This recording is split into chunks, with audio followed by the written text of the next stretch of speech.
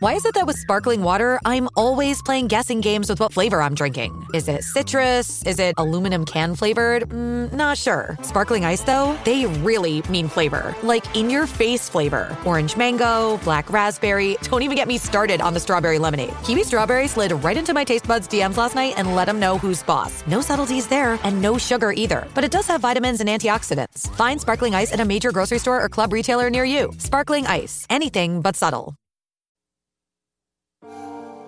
Welcome to Collective Cafe to Go. This is the podcast version of the Collective Cafe. Now, the Collective Cafe happens every single weekday, Monday through Friday, from 8 to 9 a.m. Eastern Standard Time in Alpha Collective's Discord server, discord.gg/Alpha Collective. It is free. It always will be free. There are no strings. There is no bait and switch. If you like to listen live and even participate, come onto stage, comment in our back chat, you can do that. Whether you're on the treadmill, getting the kids ready for school, getting yourself ready for work, commuting into the big bad city, or maybe just even commuting from your bedroom into your home office. On Monday, we manifest. On Tuesday, we talk thought leadership. On Wednesday, we have guests take the stage, almost like an open mic. On Thursday, we do live book reads and discussions. And then on Friday, it's No Agenda Friday, where there is no agenda. Start your day off on the right foot, on the front foot, with virtual coffee, with the Collective Cafe, where we mastermind, we manifest, we collaborate, we help one another at the business of Web3 or anything else that intersects, whether it's culture, collaboration, creativity, innovation, disruption. So give us a subscribe if you're listening on the podcast, or come and attend one day. Remember, it is a safe, welcoming space, and you will never, ever be put on the spot. This is the Collective Cafe to Go. Well, good morning. Good morning, everyone. It is 8:03 a.m., Monday, May 22nd. Hope you had an amazing weekend. My weekend was filled with driving. I flew back to St. Louis on Friday, and then drove my daughter and her dog back to Connecticut. Well, I mean, we both drove, not the dog, but my daughter and myself. So we drove, I don't know, about 6 hours and change into Columbus, spent the night in Columbus, and then just under 9 hours back to Connecticut. Now, once we got home, the real excitement began. So good morning, Rini and Tim and Bez, Shadows. So she adopted a little puppy who's not so little, 5 months young now, part Mastiff and part other dogs. And she, I think, did the canine version of 23andMe. Turns out the dog is 32% Ashkenazi Jew. That's just a joke. And the dog's going to be rather large. In fact, the dog's paw, I think, is about as big as our actual dog, which is a Morkie. Now we get home, and the Morkie, who is, probably a quarter the size, was having none of it. Snarled, attempted, bit. Territorial like you couldn't believe. In fact, the moment that this dog jumped on me, Sammy, Jonas is the new dog. Sammy is our 6-year-old Morkie. Almost attacked him. It was actually like scary, funny, a whole bunch of different things. And it was a little insane, not going to lie. And and then within about 10 minutes, Jonas had jumped in the swimming pool. So 5-month-old, completely wet, swimming. Not really like swimming laps, but, just got completely wet, figured out how to swim and not sink. That would have been interesting had the dog started to sink. Who would have jumped into the cold swimming pool? Not me. And anyway, so we made it through the first night. and today we have to continue the familiarization of bringing these two dogs together. It's actually quite humorous. I mean, listen, no one likes change, right? Nobody likes change, and apparently dogs don't either. At least older dogs. Get off my lawn. Actually, I mean, that was quite literally what was happening, because Jonas was running around on our lawn, and Sammy was not in the mood to share. So today, dog park and continued familiarization.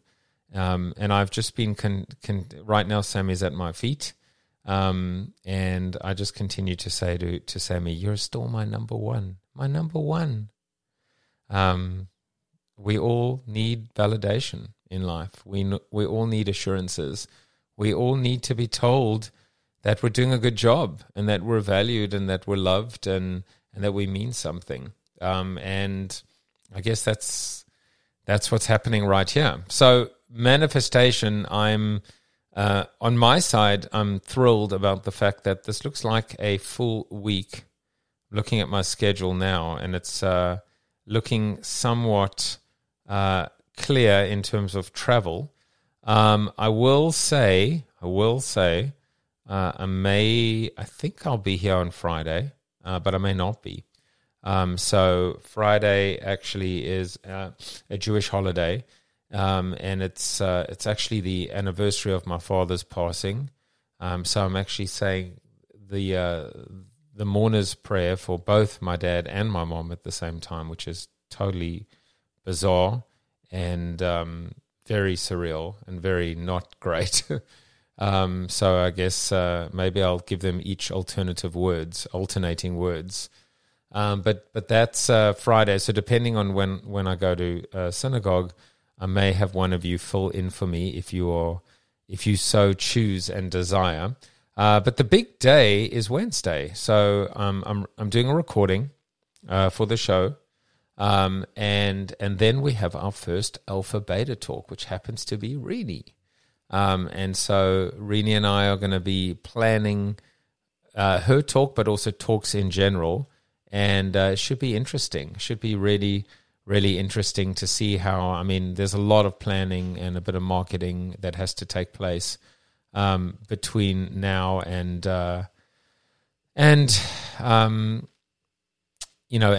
Wednesday. On Wednesday, I'm doing a recording. I have Dan Lyons coming in. Let me give you his bio. His website says, let me just hold on. I'll do this the right way. Don't take this the wrong way, but I want you to shut the up, not for your sake, not for my sake, for yours. So Dan just wrote a book, which is basically called The Power of Keeping Your Mouth Shut in a World That Won't Stop Talking. And it actually says, shut the STFU, shut the fuck. Oh, I hit the wrong one. Shut the up. Oops. He wrote a book called Disrupted, My Misadventure in the Startup Bubble. He wrote a book called Lab Rats, How Silicon Valley Made Work Miserable for the Rest of Us. And he just wrote a book called STFU. The book is actually called STFU, right? STFU, The Power of Keeping Your Mouth Shut in a World That Won't Stop Talking. He's a New York Times best-selling author. He's written for Silicon Valley, for HBO Silicon Valley. And so he is going to be, I'm going to be pre-recording. So if you want to listen in on that, I'll give you the YouTube and also comment on that. One of the things that I've constantly been thinking about is the idea of access. Access to me is the key word. The key word is access. That's why I now talk about diversity, equity, inclusion, and access. But also, for those of you that have followed me long enough, you know that I talk about the 2 A's, assets and access, right? Whether you're a personal brand, whether you're, it always struck me, I guess the original inspiration for that was Anheuser-Busch, that they would sit on not millions, but thousands of tickets to massive games, college, football, basketball, Super Bowl, and those tickets would just go to waste. And I just thought, like, you have so many assets, like when you have like the Clydesdales, like even, you know, the celebrities that you're paying top dollar to shill your products on those Super Bowl spots. Can you imagine how many lives you would change and what a difference you could make if you gave your fans access to those assets? So access is huge. And what I want to continue to do, like going back to Alpha Collective, is you know, my vision for how to bring the two together, or at least for the show, is that the show would record live to a studio audience, a virtual studio audience, whether that virtual audience is in the metaverse or that virtual audience is online, or eventually a studio audience maybe in person. The question is, who gets access to the studio? Who is the studio audience? What I'd like to be able to do is make them members of Alpha Collective, another value proposition. So if you want to actually attend the live recording and then maybe do a little 20-minute meet and greet afterwards, or maybe comment and ask questions, then that would be kind of reserved for certain groups, whether they're regulars. You know, maybe it just changes, which is, eventually you cut it off at 150, Dunbar's law. So the audience is 150, and maybe members of the public can get a ticket, but who gets to come on stage? Who gets to meet and greet afterwards? Those are VIPs. Those are people that have a certain number of coin, of Jaffe coin. Those are people that have a certain role in the Discord server. This, to me, is the future of fandom. It's actually acknowledging that not all people are created equal in this sense, right? Don't treat everyone the same. Treat everyone the same with a minimum bar, right? Decency, respect, kindness, generosity. There are certain principles and practices and beliefs and values that should be present across the board, right? But then as you go up, that's when access and rewards and priceless experiences start to play a significant role. And you've heard me talk about this many times, right? Reward and punishment. It's not about punishing relatively, it's about rewarding relatively.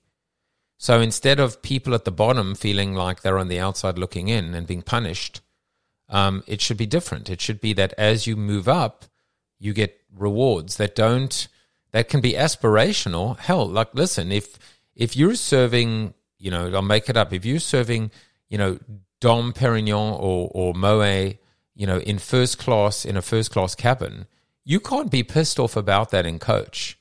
You can't be pissed that you're not getting the top champagne. You can't. And no one would, and it's not even and maybe part of the answer is you can buy a glass for $100 or you get it free in first class. That's one level. But the other level is no, you don't get champagne. You don't get it for free. You don't pay for it. And you certainly don't get the best champagne because you're in coach. Why, to me, that's not a punishment is very simple. When you fly, it is not a core part of the utility or the value proposition. Comfort, maybe. Entertainment, maybe. Not starving, sure. But ultimately, the real core deliverable is to get you from A to B safe and on time. That's the goal. Everything else is a bonus. Everything else is a bonus. You shouldn't starve people. You shouldn't bore people. There are certain basic Maslowian, what I would call price of entry that should never be compromised. That's why I love JetBlue. I know I've discussed this many times, but it's worthy of always repeating, especially if new people are exposed to it. JetBlue says everybody eats, everybody drinks, everybody gets free Wi-Fi, everybody gets live TV. It's a great proposition. Personally, I'm I know Delta's changing it because I've spoken to some of their people, but it's unbelievable to me how people in business or first class don't get free Wi-Fi. If I had to, it's not even, I've spoken about it many times, but I would bet you 100% probability that will be in place sooner rather than later. When you're in business or first, you get free Wi-Fi. When you're in coach, you pay. It's really simple. And then we'll see a different value prop start, which is exactly what we see in some of the hotels. In business and first, you get high speed. In coach, you don't. You get the package now in coach. But in first class, you can download or stream or do things that you aren't able to do in coach. To me, this is basic. To me, this is absolutely basic. And yet, we just don't see companies, creating this very just simple kind of segmentation when it comes to utility and service and experience, etc. So,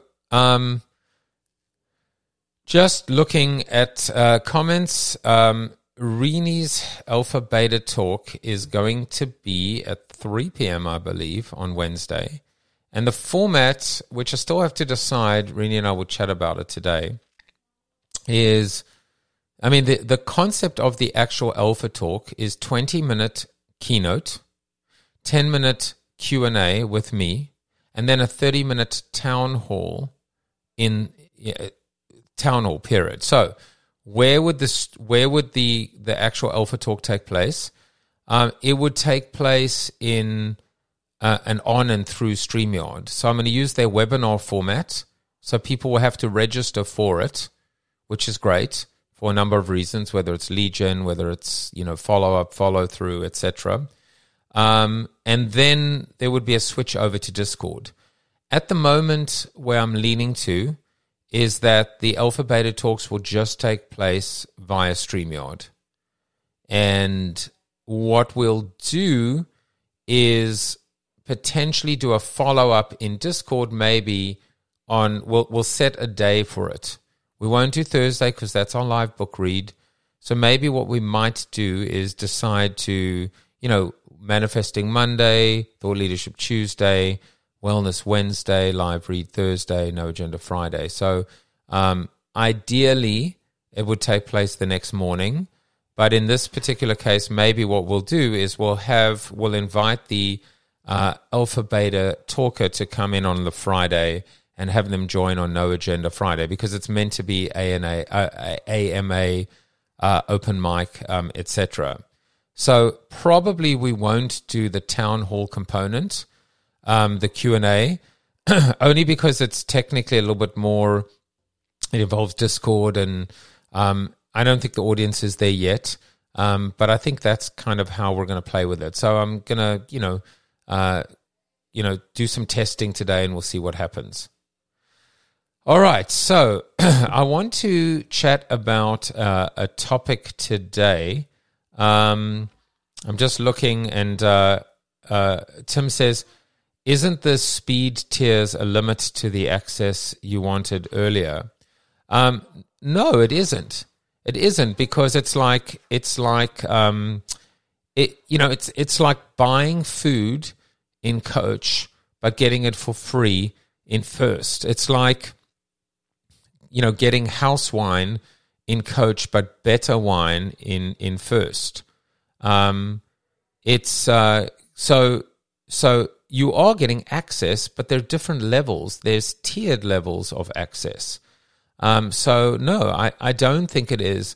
I think the idea is once you settle on access, to me is the ante up. Access is what is considered a minimum acceptable standard for everyone, and then you can start to improve on that, like free versus fee, like quality, etc. So I would say no, it isn't.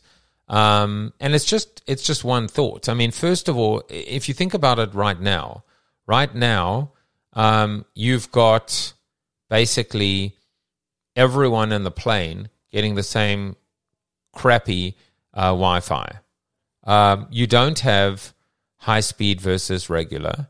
That is something Delta's also starting to experiment with.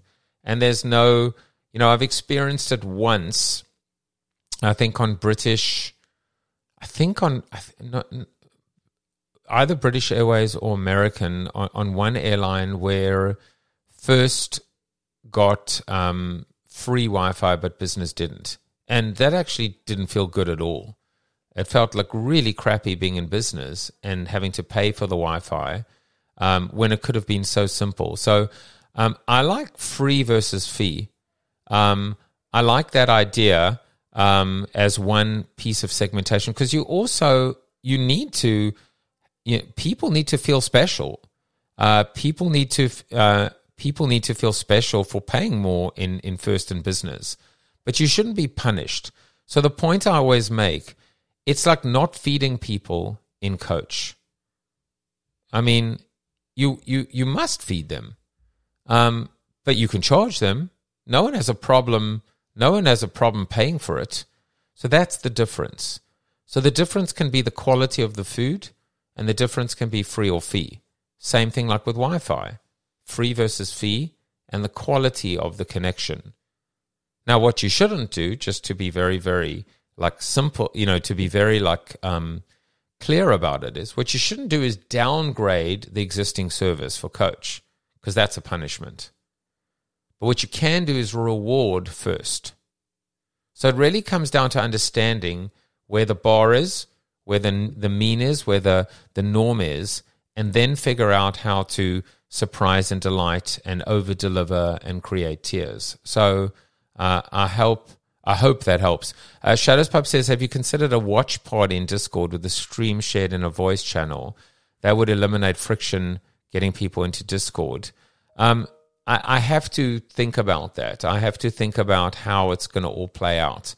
One of the first things I've got to do when I have the means to do it is to have a community manager, or I need to have someone to build and run Discord. That's kind of like a expert.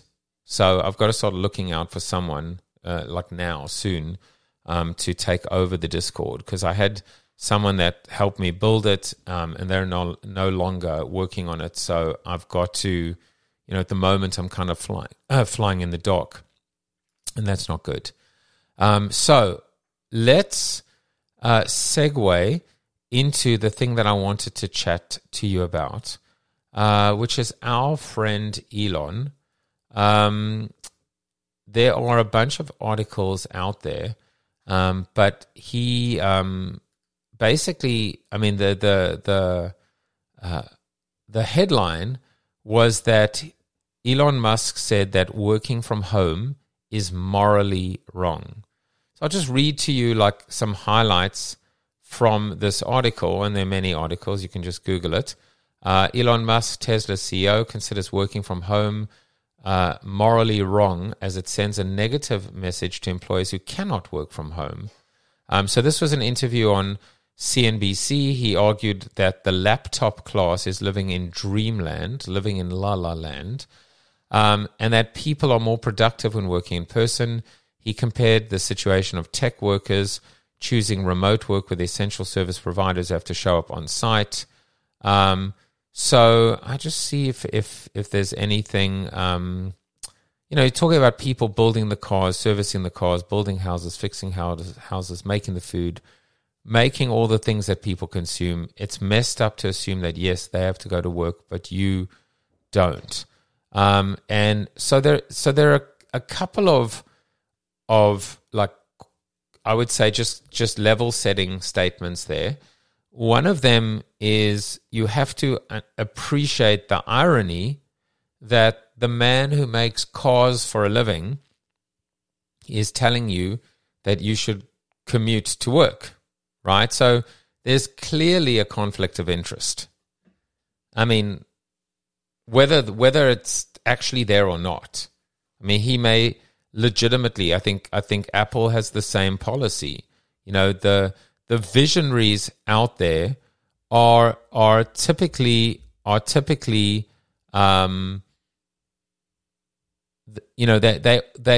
it's very rare to find like someone who's such a visionary advocate for people working at home. So there's definitely something there. There's definitely something there, right? Which is that you're going to find more often than not that the best and the brightest, the disruptors, the change agents are going to probably advocate being there in person. I think we can also just accept maybe and argue that collaboration, brainstorming, the creative function is always best done in person. I've still yet to... I could probably argue against that because I think that we've had amazing sessions in the Collective Cafe. So I'm not necessarily saying they're brainstorms, but I've learned so much. There's been so many great builds. I think the tools are getting better all the time, for people to add, build, refine, But I think when it's like working on a document or... I lean towards being there in person. And I think kind of most of us do, but never say never. So as I said, in particular, I feel like Praxim, who's not here today, but he constantly comes up with a perspective that I never would have had. He'll find these like links that just blow me away. But that can be done virtually and it can be done in person. In fact, you could even argue that it's more efficient virtually because you can just post or paste a link. Whereas if we were all in a conference room right now, it's actually a little clunkier if you think about it. Someone going, wait a second, there's a link somewhere, let me find the link, let me send the link, let me upload the link, let me airdrop the link, let's go and find that link, as opposed to just being able to do that the way we're doing that, with Discord. So there's no question that like Discord and Slack and, that we're much better off today than we used to be. But let's put collaboration aside for a second. Let's talk about what the real issue is. What is the real issue when it comes to the debate, when it comes to this tension, etc.? I'm looking at lots of comments. I appreciate the fact that everyone's writing text, but you should. We should get into like a new habit here where someone's able to pop up and actually talk or ask a question or make a statement, and take the onus off me to have to like look into the chat, and then you can pop back down. Now, I will say that I do understand, of course, that some people aren't able to talk, and so that will always be our standard. If you can't talk, you can't talk. So let me look. Bez says, Elon's statement was so crazy. Isn't comparing apples to apples. Not all jobs are the same. Yes, we'll get there. Tim says, laughs out loud, LOL, as if I look to Elon for morals. Bez says, did you see Mr. Wonderful's response? I did not, so maybe you can tell us. Rini says, very similar to Detroit, and the fact that the public transport is practically nil. Make the people who are making the cars buy cars to get to work. Bear says, in an industry tech that has been working from home for decades, he really sounds like he's missed the boat on this one. Tim says, we need to stop falling for the halo effect. Just because someone is an expert in one domain does not mean they have any expertise in others.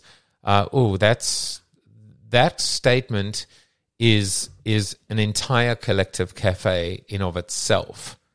So I'm going to have to up-level that statement and maybe deal with that tomorrow or later this week. And then Shadows Pub just says, if Elon says it's wrong, it's right in my book. So, let's take Elon, the abrasiveness, the personality out of it for a second, and let's actually almost assume he's right. Okay, so let's take a very different position. which is that not the argument about, like, listen, when you go to a restaurant, someone has to make the food and someone has to serve the tables. Totally agree. You can't compare someone working in a restaurant to someone that could be doing their job, remotely or writing code. It's pathetic. It's stupid. And I think he knows that. And I think he's just, Elon being Elon. And I made the point about the conflict of interest as well. But let's assume that actually in-person is better. But what's the problem? Well, the problem, like I said with Life After the 30-second spot, is the question isn't does it work or doesn't it work? The question is how well does it work, right? And how has that changed over time? And what about the stuff that doesn't? Like, it's much more complex than that. It's not complicated. It just has a few extra levels or layers or, to peel away or to get to the really root cause. And let's assume that again, he's right, but, it's taken out of context or, didn't get it. Like, we're just looking at, has anyone actually seen the full interview? Is it video? Is it audio? Is it, have we spoken to the reporter? Are we now just basically jumping to conclusions by saying you are morally wrong by working from home, which of course is the headline. And why wouldn't it be the headline? Because that's going to get a lot more bytes and clicks and links, etc. What I'm basically just arguing, devil's advocate to a degree, is if it is true that in-person is better than virtual. Listen, would you rather go on an in-person date or a virtual date? Would you rather have an in-person spouse or a virtual spouse? Would you rather play, go for a walk virtually or do it in person? Would you rather visit a place virtually or visit it in person? Would you rather go to a virtual conference or an in-person conference? Like, all things being equal, I'm making an assumption here. I'm going with a working assumption that in-person is better than virtual. Personally, I do not believe that across the board. I think there are times when IRL is better, and I think there are times that virtual is better, and I think there's times that hybrid is better. I'd rather not speak in terms of extremes. So what's eating Gilbert grape? What's the real issue? For me, I'm going to pinpoint two. Number one is the commute, and number two, meetings. I'm going to start off with the commute. The commute sucks. The commute is terrible. Any commute that is over 30 minutes long, 23 minutes, I think, is the average commute I once heard. Let's go 23. Anything that is over 23 minutes one way, 23 minutes the other way, that's 46 minutes. I'll even round up to 1 hour. If you spend more than 1 hour commuting every day, you should not.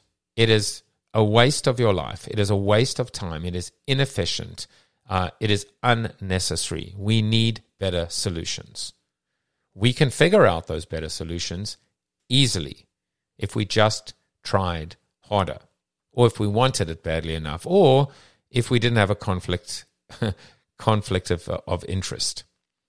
So, for example, when I get on the Metro North in the morning, why do I not have free Wi-Fi, high-speed Wi-Fi? Why don't I have that? I should have that. That would allow me to work better. No? Yes. Why is there no bar call? Why are we not creating an experience for people? Work hard going into the office, come home and chill out. Socialize. There used to be bar cars in the Metro North, by the way, where you could actually have a beer and socialize, maybe, especially if you're traveling with someone, etc. So it doesn't seem hard to fix some of the elements of the commute. I hate traffic. I cannot stand traffic. I do not understand traffic. I do not understand why the I-95, the busiest corridor in the Northeast, why there are not HOV lanes and why there aren't more efficient solutions, carpool solutions. There are apps. There is, even Waze had at one point a carpool option that it could like basically put you in contact with people that shared the same drive that you shared. That was interesting to me. That seems to be like a really interesting role for AI now, right? Which is kind of like, Tinder for carpools. That's a business opportunity, no? Especially if you can help them get to work easier. But wasting more than 1 hour a day commuting is the reason why I would say it's actually morally wrong to force or expect your employees to commute more than 1 hour a day in total. So there's my response. It is morally wrong to force or expect your employees to commute round trip more than 1 hour every day. Morally wrong. So how do we fix that? Well, honestly, self-driving cars, autonomous vehicles sounds like a great place to start. Surprise, surprise. That's what Elon does for a living. I don't even have a problem with it. In fact, I think that'd be awesome. I would gladly be in my car, whichever make, model, or brand, if I didn't actually have to drive. If I could just sit back and work, quite frankly, or watch some TV or watch a show, even be able to have a beer in my car because I'm actually not driving. We're still far away from that, but we're not that far away from it, actually. So if we could make my soul for the commute part, is if we could actually make the commute a little bit more enjoyable, a little bit more tolerable, a little bit more experiential, maybe we could negotiate on that hour. Maybe 1 hour could become 1.5 hours or 2 hours. We can't teleport, so in some cases, listen, part of me would love to commute for 23 minutes twice a day in my own car. Actually get a chance to listen to more podcasts or Howard Stern. I haven't listened to Howard Stern in ages because I'm not running. I wouldn't mind getting out the house. I wouldn't mind, being in the car, and quite frankly, an opportunity to do a few errands, pop in, pick up my meds, do whatever, I wouldn't have a problem with it at all. So here's my second problem. My second problem is work itself is inefficient. You see, I'm coming to you from the perspective of like a founder, a startup founder. The commute is inefficient and filled with friction, and work itself is inefficient and filled with friction. I'd like to know whose ever bright idea it was to create cubicle farms. If anyone knows the answer, please research that or post that in the back chat. At least having an office. The big thing was, the corner office or not the corner office or an office with windows or whatever. That was still a thing of status. But when everyone just suddenly open plan and cubicles, no privacy, it didn't become so enjoyable. There's something kind of cool about a workspace, decorating your office as opposed to decorating your cube. I suppose you can decorate your cube. But the idea of an office, your little fridge and your drinks and a couch and, photos of your family, it's kind of nice to have a nice work environment is what I'm saying. So the commute sucks, but also our actual place of work sucks. It's great if you're Elon. It's not so great if you're in a cube farm or in a windowless office. But I want to just take that one step further. And I want to talk about maybe one of the most inefficient parts of business, which is meetings. Mindless meetings. Meetings that have no structure, no identity, no formalized agenda, no consistency, no rules of engagement, no cultural, I would say, foundational principles in terms of how they conducted, no software that governs and makes meetings more efficient. When I was running my previous company, Evolution, we worked with Steelcase. They were one of our clients. And I remember, because we worked on their business, that there were some very, very interesting companies at the time that were doing some very innovative things in terms of meeting innovation, how meetings were conducted, how they were booked. There was even a company at one point, I remember, that probably was using AI at the time to actually schedule meetings. These are in large offices, multinational corporations, massive campuses, that would book the conference room that had the smallest, on average, commute for all the attendees. So based on where they were coming from, whether it was a different floor, a different wing, or different building, would actually create the conference room location that would save them the most time. So a commute within a commute.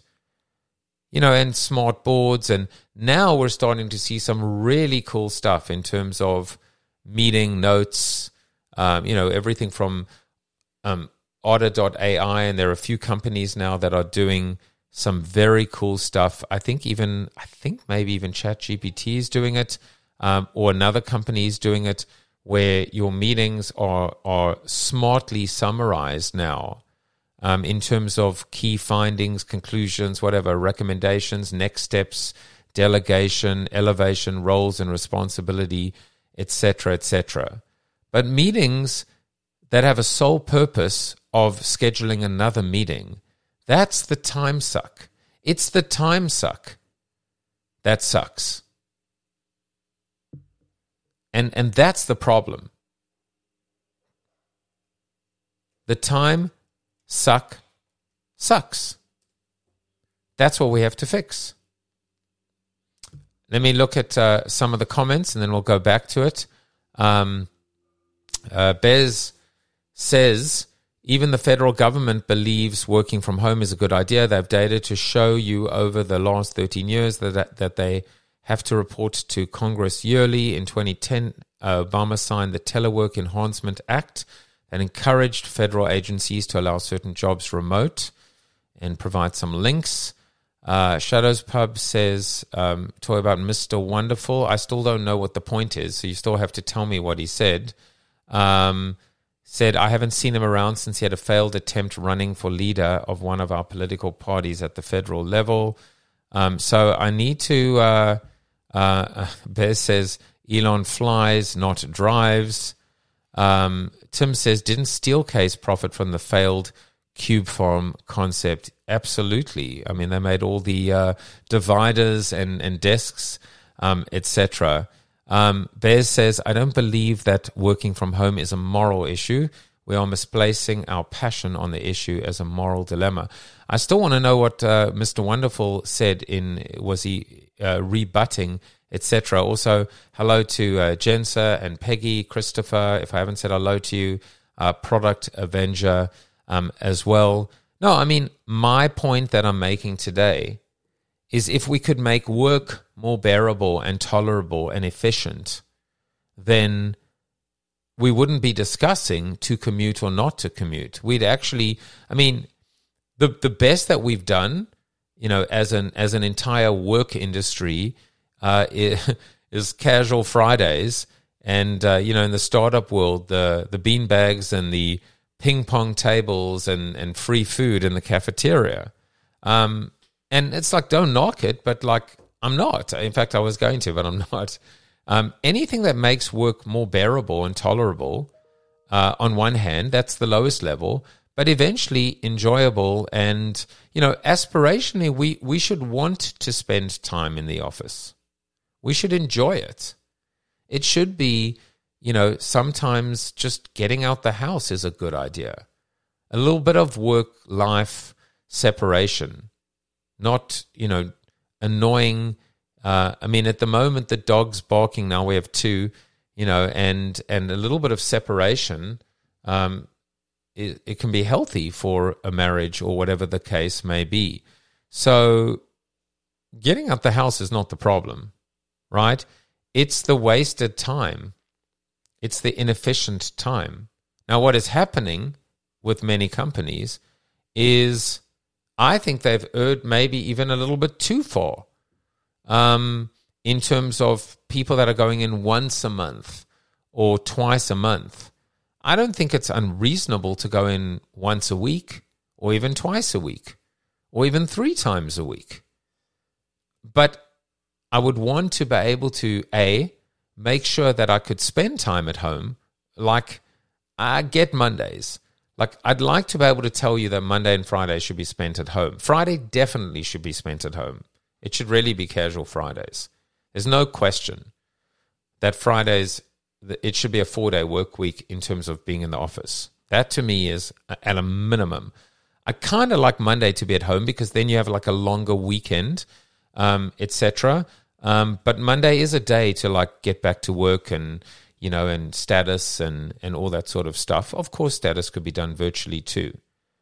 But look, the ship has sailed in terms of the fact that I don't think we're ever going back to 5 days a week.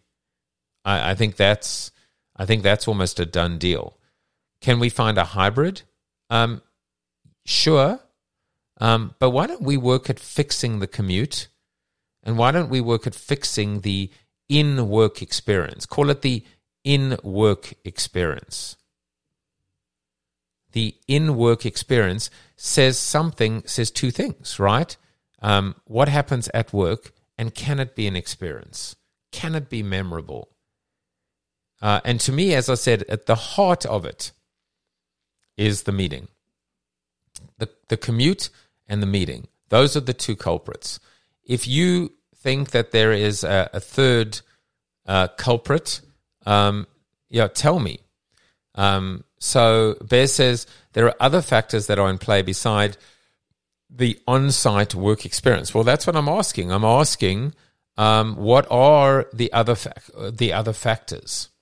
Instead of what I will say with respect to Elon is I'm glad if he didn't say such a ridiculous statement, which I wouldn't mind it if someone here wanted to argue that it is morally wrong. That's what we're doing with the Alpha Talks. I want people to come in and be skeptical. I want to encourage debate, healthy, respectful debate. I don't want people just saying, "Oh, Elon is a or Elon is this or Elon's that," or I don't disagree with the statement that I don't look to him as my moral compass. I agree with that statement. I absolutely agree with it. But I also like the fact that we're discussing it now. He should be here. He should be, instead of CNBC interviewing Elon, I should be interviewing Elon. I'll try. I'll keep trying. But let's have an intelligent conversation. I'll bet you he could fix the commute. In fact, I would put my money on him. I don't know that I'd put my money on him to fix the cubicle or fix the meeting. That goes back to Tim's brilliant statement at the start. I think it was Tim. I'm just going to give you credit for it, Tim, if I may. The Halo Effect. You should write that book, my friend, The Halo Effect.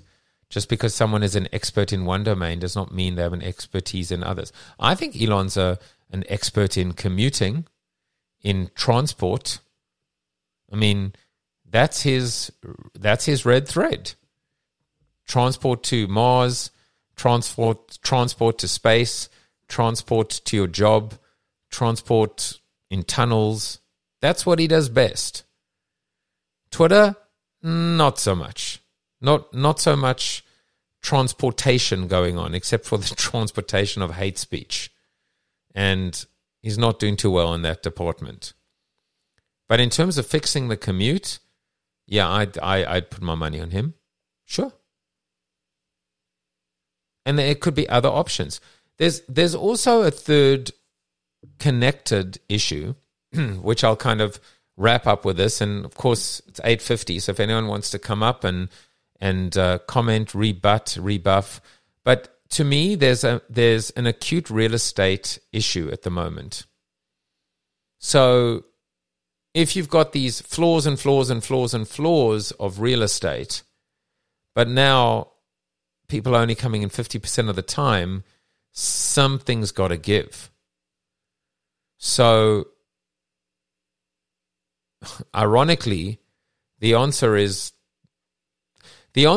cubicles versus offices. The answer is that no one actually has a fixed cubicle or a fixed office. So it's like first come, first served, or you book the corner office, or you democratize that kind of access. You rotate, you move around. And yes, I'm mindful of the fact that if that does happen, and I'll go back to it in a second, you're not going to see people with their family photos and accessorizing and, blinging out their space. But the fact is, we're going to need smaller work environments, smaller campuses, because on average, we're going to recognize that only 50%, let's say, of the workforce is coming in on any given day. So we have to accept that. So that to me is the Venn diagram, right? You've got the commute, you've got the actual, you've actually got your place of work where you actually sit down, your workspace. How do you solve for the fact that if it is true that people are only coming in 50% of the time, you can't really support 2x or 100% of what you had in terms of your actual physical space. And then, of course, there's the whole meeting culture and the politics and yada, yada. But I'm going to pause there for a second because Bez came up. Bez, thoughts? What say you? Good morning. Good morning. Now, I'm liking some of the stuff that Tim is posting in the background, some mind maps. But one of the things, so I'm just going to tell you a story. Early on in the early to mid 90s, I was doing recruitment for telecom companies. And at the time, I ran into someone I was trying to recruit from, a director out of AT&T. And he told me that he works from home. Basically, he said the whole AT&T sales force works from home. And he said this, he said, imagine if we had to put all our sales force in an office, how much office real estate we would need to get, how much power we would need to procure, how much all these other costs would be added to our bottom line. And then he went on to say, the other night I walked by my office at 7:00 and I said, let me tweak that proposal a bit here. And he said before he knew it, he lifted up his head and it was 11:00. And then he asked the question, who won? And you can say both parties won. One is, hey, you got more productivity from an employee. On the other side, the employee had more flexibility, and work-life integration was actually happening then, right? And so I think where a lot of the people are saying, they hate, that they're trying to pull people back in is because, they have an asset or an liability that is really just being exacerbated because it's not being used or utilized, right?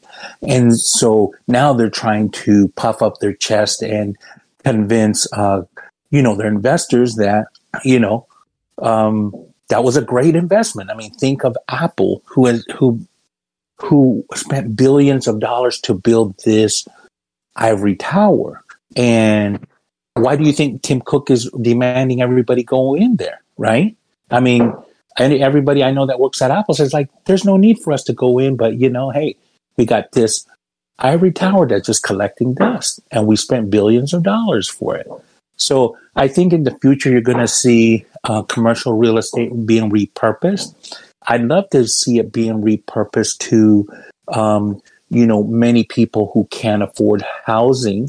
And we're talking, that type of the demographic that would love to get into a house, but it just can't in today's market. And it's an issue no solutions in the last several decades. So, and it's getting worse and worse for the, lower end of the social demographics. So those are my 2 cents. I could go on and on this. I've been, this is something, Joseph, that we've seen happen over the decades we've been in the professional workforce. And so, yeah, hey, thanks for the space.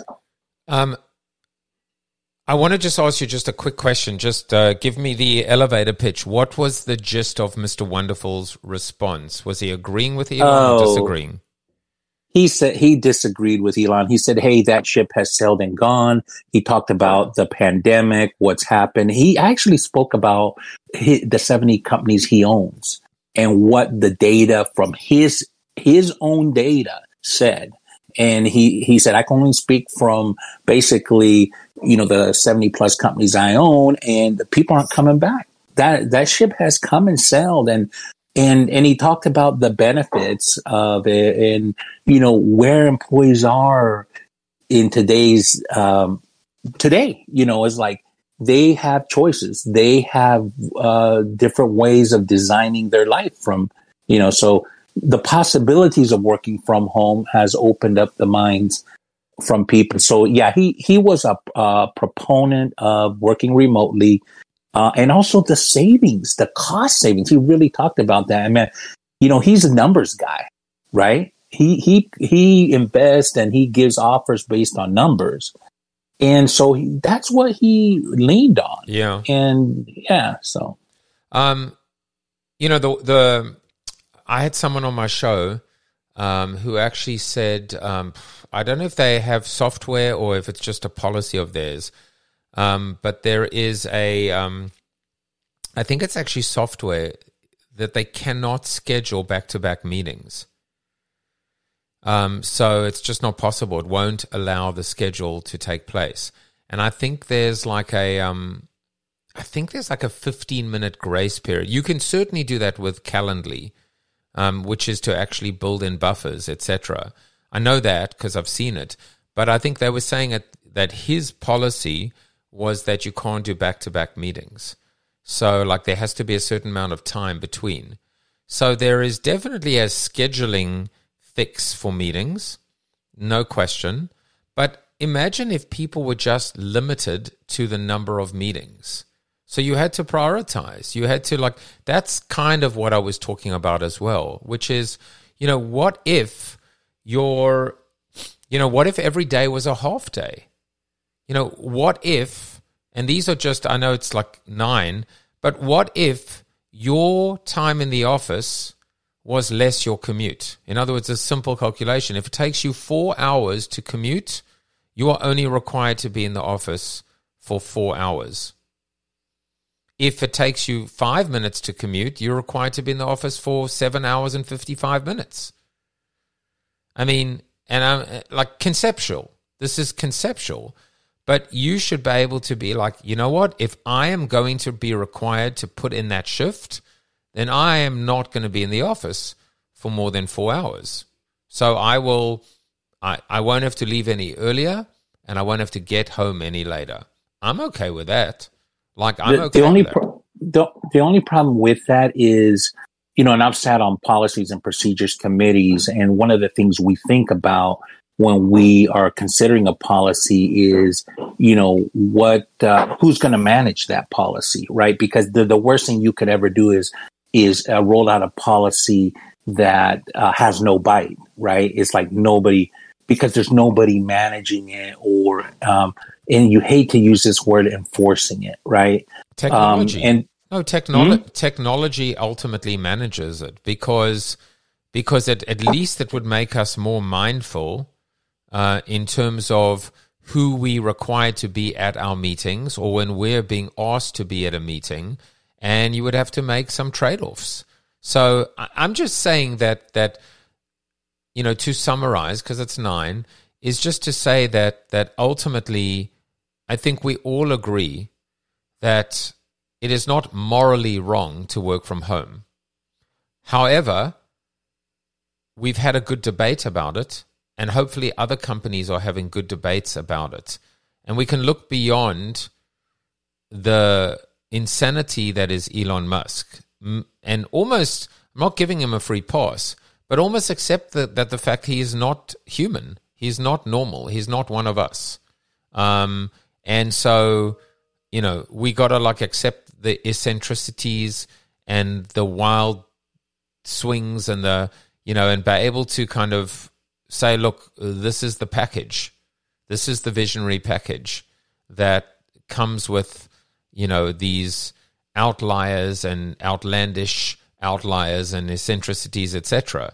But I appreciate the dialogue, and it's made me think. And as I said, to me, I think I spoke about the commute and meetings, but really there is this in-work culture that I spoke about. The fact that if we just looked at this like a startup founder would look at it, they would just look at inefficiencies and friction, and they would try and fix it. So can we fix it? Sure. Should we throw out the baby with the bathwater? No, not necessarily. Is there a middle ground? There always is. So that's what I want to leave you with. The code for the POAP is Apple a day. An apple a day keeps Elon away. Apple a day, 3 words, all lowercase. Go collect your POAP. One thing, I don't know if anyone has noticed, but I'm trying to be kind of colorful with my POAPs at the moment. So looking for extreme colors, blues and greens and reds, and because I actually think when you look at your POAPs on the wall, it's so beautiful. It's so, where the green grassy heart on Friday. Today we've got red apples. So I'll try and find something maybe yellow or blue. We've had a lot of blue with groundswell. So keep playing around with that stuff. As always, we'll stop the recording now. You may know you're listening to this show along the Marketing Podcast Network, but did you know there are other great shows on MPN to help your business? Christy Heiler hosts a fantastic podcast called Own It. Christy, tell us more about the show. Own It is all about celebrating women and non-binary advertising agency owners. We talk about buying out of the boys' club of advertising because less than 1% of ad agencies are owned by women. And where can people subscribe? You can find the podcast at untilyouownit.com. We're also on the Marketing Podcast Network at marketingpodcast.net. And of course, you can subscribe wherever you get your podcasts. You heard her. Go subscribe. This podcast is heard along the Marketing Podcast Network. For more great marketing podcasts, visit marketingpodcasts.net.